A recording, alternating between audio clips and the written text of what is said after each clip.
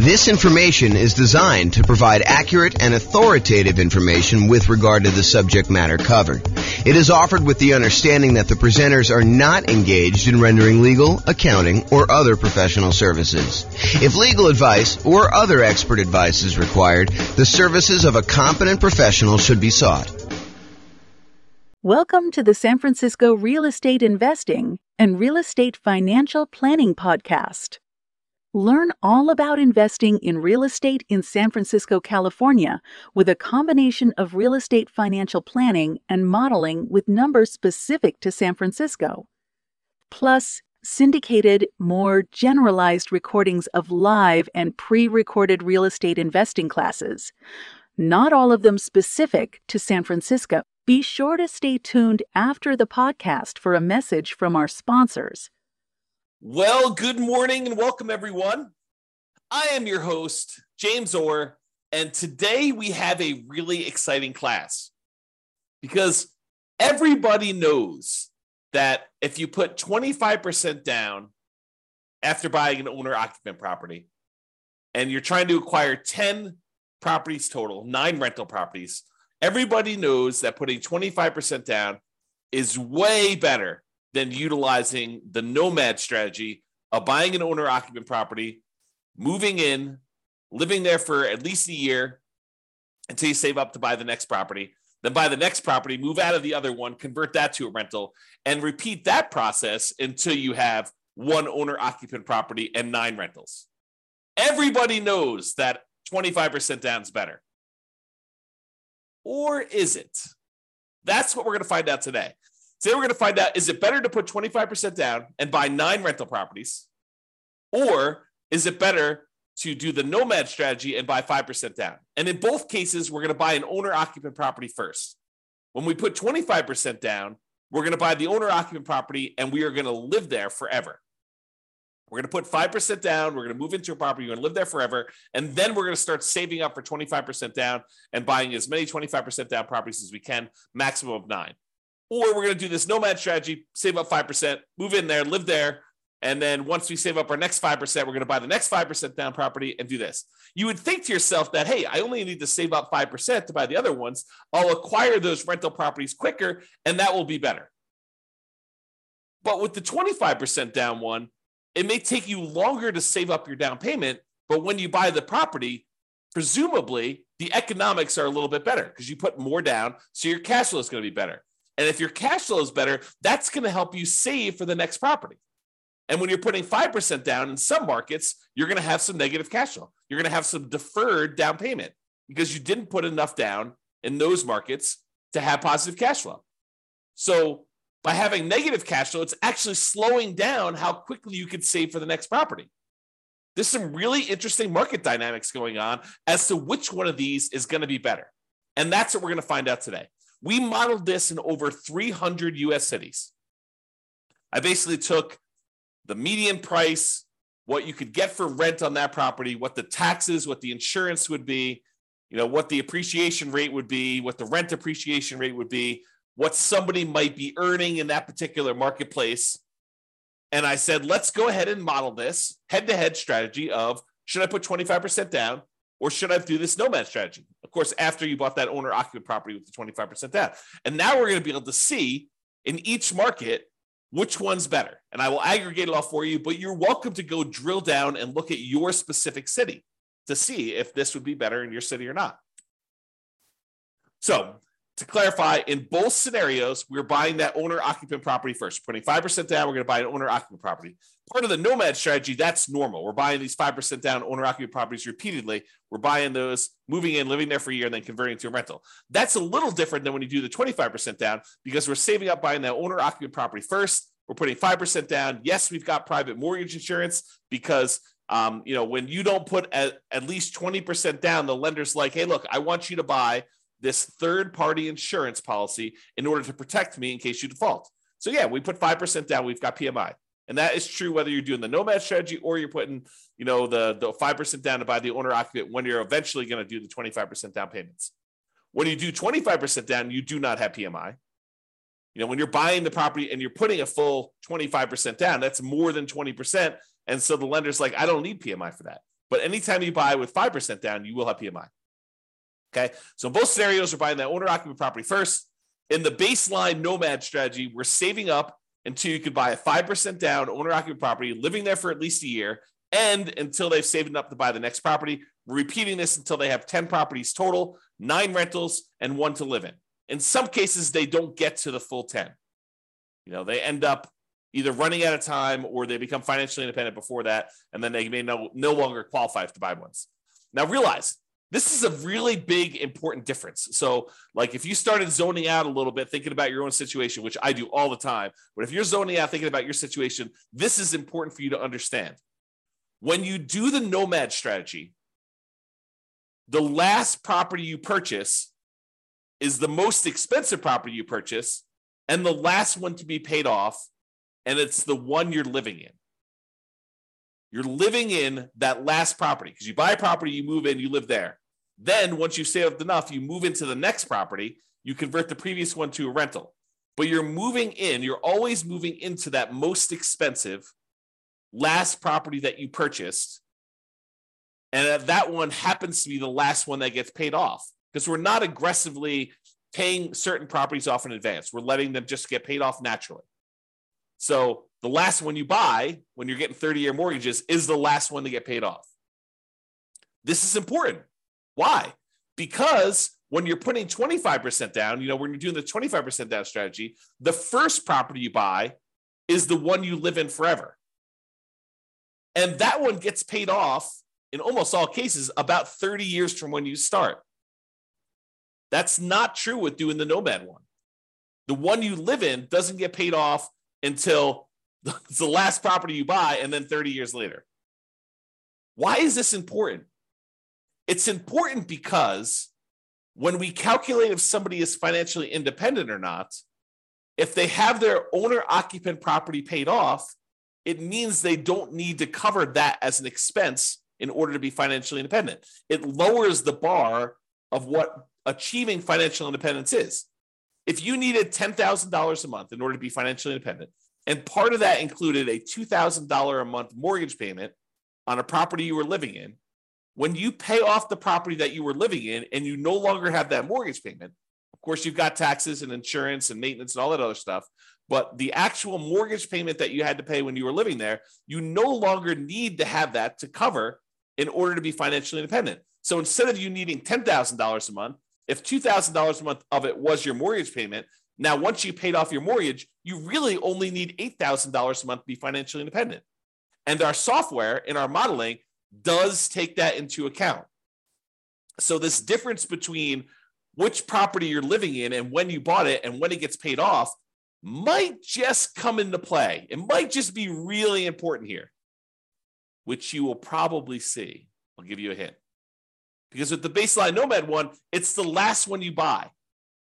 When you do the 25% down one where you buy the owner-occupant 5% down one first, it's the first one you buy. And that does get paid off about 30 years after you start. Very close to 30 years as soon as you start. Okay? All right, so for baseline Nomad, they buy the next property when they've saved enough for down payment, plus closing costs, plus 6 months of reserves for their personal expenses, and 6 months of reserves for all the properties that they own, including the one they're about to buy. And they must also qualify for the loan based on a 45% debt to income ratio. Okay, so we are taking all that into account. So if you're buying properties and you're highly leveraged and they've got negative cash flow, that can slow you down if that's hurting your debt to income ratio. Whereas if you're buying 25% down properties and that is helping your debt to income ratio because it's got positive cash flow and it's pulling your debt to income ratio down, it's making it lower, which is better, then that helps you. So by buying the Nomad strategy, but Nomad properties in some markets where that has negative cash flow, it could limit when you buy your next property. Whereas when you put 25% down, that probably limits you less. In some cases, it actually helps you. It depends on the market and how good cash flow is in that market, how good the ratio, the economics of the property are, the ratio of the price to rent is, or the rent to price, depending on how you want to look at it, how you measure that. Okay? All right, so that's the Nomad one. For the 25% down one, they save up until they buy a 5% down owner-occupant property to live in. and they live in this property forever. That's the first property they buy. Then after that, they start saving up until they could buy a rental property with 25% down, plus closing costs, plus 6 months of reserves for all their personal expenses, and 6 months of reserves for all their other properties. And they can qualify for that loan based on the 45% debt to income ratio. And they repeat that until they buy up to 9 rentals with 25% down each. Okay. If you want to see like the charts I'm about to show you and you want to drill down and mouse over them and do all that other stuff, you can go to the URL on the screen here. I'll put it in the show notes as well. Okay. But if you want to go and see that, you can go look at that. All right. So we talked a little bit about this idea of being financially independent. So what makes somebody financially independent when we're doing our modeling? Well, the income from their investments need to exceed their personal expenses. That's the simple version. But what counts toward the income from their investments? Well, any net positive cash flow from rental properties counts. That's income minus all their real expenses, vacancy, principal, interest, taxes, PMI, property insurance, maintenance, management, all that stuff are expenses. So it's their net positive cash flow after all those expenses. That does count toward whether they are financially independent or not. Plus, any money that they have invested in the stock market or bonds or whatever else they got there times a safe withdrawal rate. So if they've got $1 million they go through, they buy all their rental properties, and then they start saving up money in their bank account, in their stock market account in this case, because it's what we have their extra money invested in. But if they've got that invested in the stock market, then basically you take that money, let's say they have $1 million, times the safe withdrawal rate. Let's say they think that 4% is their safe withdrawal rate. So it's 4% of the $1 million per year also counts toward them being financially independent. So, $1 million times 4% is about $40,000 a year. So what is that? Like, $3,400 a month, somewhere in that ballpark would be counting toward them being financially independent. That does count. And then 3 other sources of passive income, which in this case did not come into play because we didn't model it. We didn't model Social Security. We didn't model them buying annuities, and we didn't model them getting a pension from their job. But those would also count towards someone being financially independent. All right, so the assumptions. So each city's modeling uses their median home price and the estimated rent on those properties. Now, it is important to realize, I'm kind of known for these 88 strategies to improve cash flow, but we did not apply any of the 88 strategies to improve cash flow in this modeling. We didn't try to maximize and optimize for cash flow here. We just said, look, we're buying a median price home with median price rent. And so we're sort of just trying to determine if that type of property is good. So this isn't really like, if you could do really amazingly well. This is sort of like, hey, if you just kind of show up in this marketplace and you buy just, right off the shelf stuff and don't do any type of optimization, this is what is likely to happen. We'll do future classes where we optimize things, where we buy at a discount or we get a premium in rent or we do, a strategy where we can get a little bit higher cash flow. We will do all those assumptions, all those kind of like analysis and comparisons in the future. We're doing like one of these a week, which for people on the podcast feels like one a month because we teach daily classes, but we publish a podcast once a month or once a week, with some really rare exceptions. So we are doing these and we will get through all of them. If you want to see, a lot of them are done already. And you can go look on the website under the realestatefinancialplanner.com/model, MODEL. You can see a lot of comparisons that we've already done. And I've got like 100 that I plan on doing. So there's more coming. Okay. The job income does vary based on the city so that they can afford property in that marketplace. If I said everybody makes $5,000, the people in Los Angeles could not afford a property based on that. They'd never hit their debt to income ratio in order to hit a median price property. So someone in Los Angeles earns more money than someone in Mobile, Alabama, as an example. Okay. However, when you earn more money, your personal expenses are higher. And so you need to overcome a higher hurdle in order to be considered financially independent. So to those who more is given, more is expected in order for them to be financially independent. Even though they get a benefit, they're also handicapped in whether or not they are financially independent.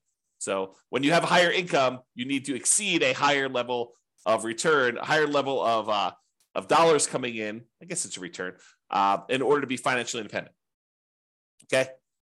So we talked about that. So we start with just enough money for a down payment to buy a 5% down owner-occupant property with some closing costs. So about 7% of the price of properties in their marketplace, we assume everyone starts with. So everyone starts with a slightly different amount of money, but it's enough for them to buy a owner-occupant property in that marketplace for what I think is obvious reasons, right? If everyone started with 10K, then obviously the people in Los Angeles have been penalized, whereas the people in Mobile, Alabama probably have an advantage.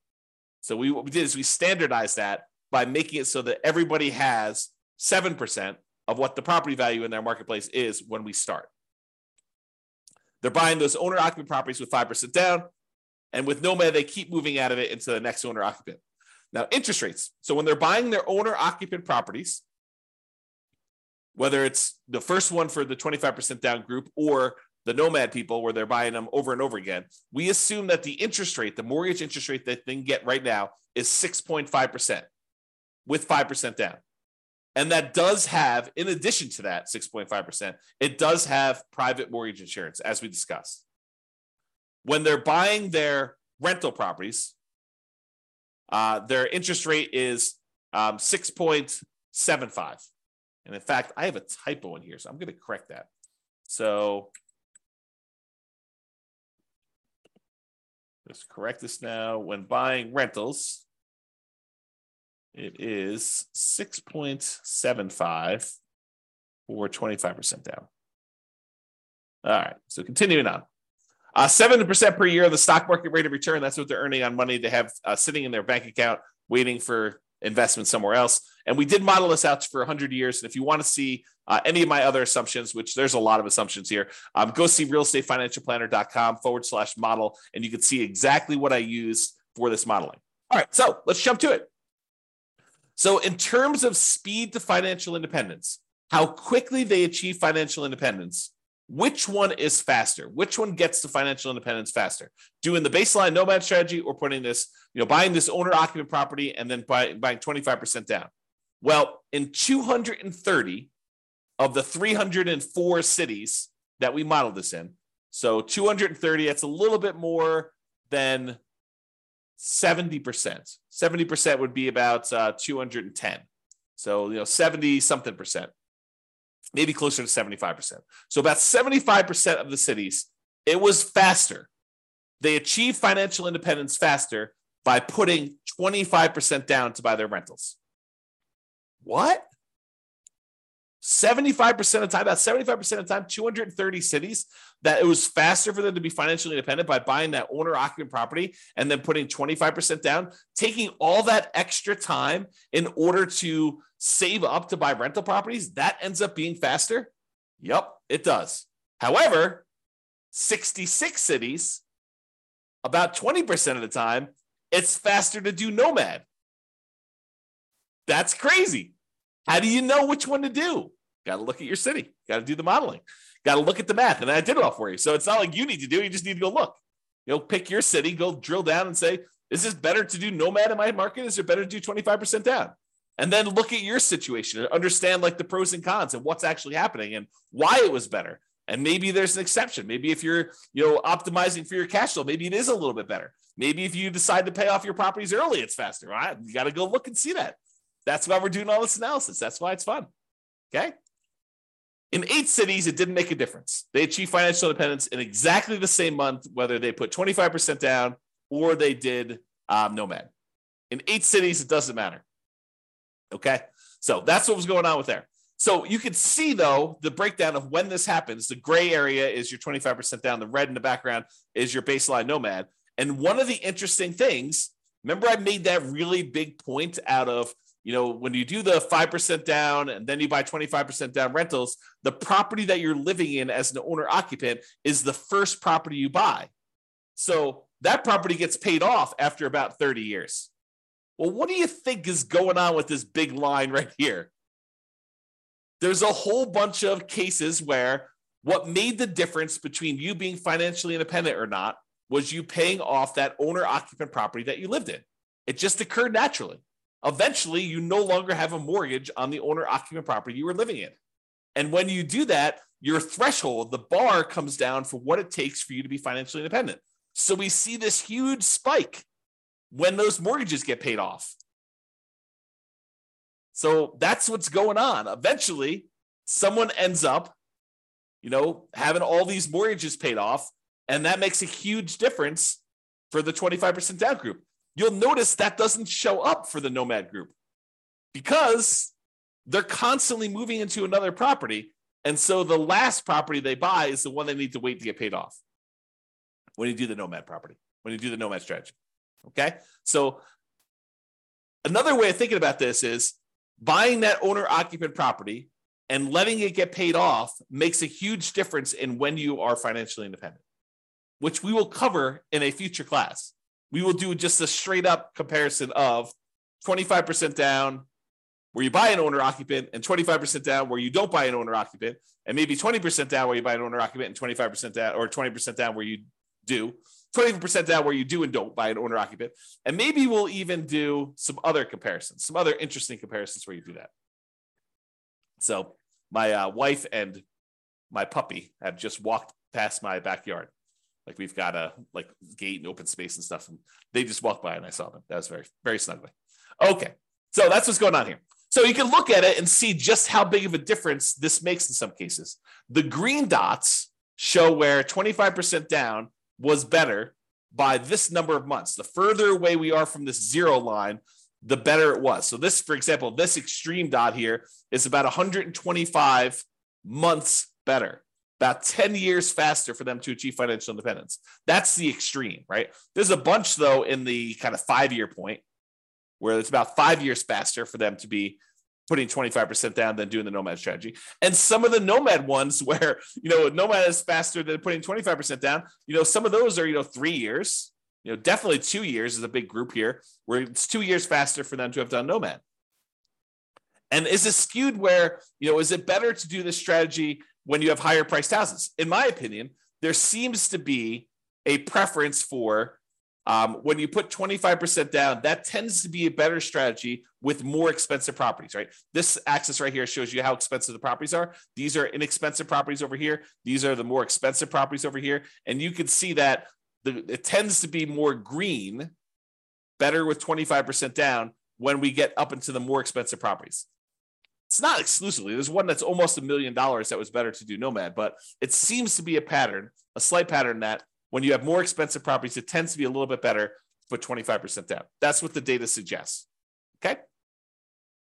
All right. So we talked about speed to getting to net worth. Speed to getting to financial independence. Now let's talk about net worth. Because there's two different things, right? There's how fast we get to FI, and then there's also how much money we got. Who has a higher net worth? And so it turns out in 168 cities out of 304, 168 cities, you have a higher net worth at year 40. It's kind of a snapshot in time. At year 40, you have a higher net worth by putting 25% down. 168 cities, which I think that's, 180 cities would be about 60%, right? So it's a little bit less than 60%. So probably in like the 55% range, you would have a higher net worth if you put 25% down. In 127 cities, you'd have a higher net worth if you Nomad it. So not as extreme. Now, 40% of the cases, a little bit less than 40% of the time, it would be better for you from a net worth perspective to do Nomad. In about 55% of the cases, it would be better for you to do 25% down. So that's a little closer. In 9% of the cities, or 9%, no, in 9 cities, that's about, 3%, it didn't make a difference. They had the same net worth at year 40. All right, so you can see the difference and how big the differences are. There are some big differences. There are some cases where it's $5 million difference at year 40 in net worth. So you got to go look at your city and see. All right, now we kind of summed up some of this data here, and we showed that on average, okay, I've got average and median here. On average, it is 25.3 months faster for you to be financially independent by putting 25% down, by buying an owner-occupant property, then saving up and doing 25% down to buy your rental properties. About a little bit more than 2 years faster on average. On median is when we take all the numbers, we stack them up from the lowest to the highest, and we look at the middlemost number. There happens to be 2. We take the average of the 2 middle ones. But We look at the middlemost number, and on median, it is 73 months faster for you to put 25% down. So what is that? That's like 6 years? 6 years faster. 6 years of, if you happen to have a job that you really hate, that you didn't need to work because you were financially independent faster. What if I could save, this is like, sounds like the sleazy late night infomercial TV thing, right?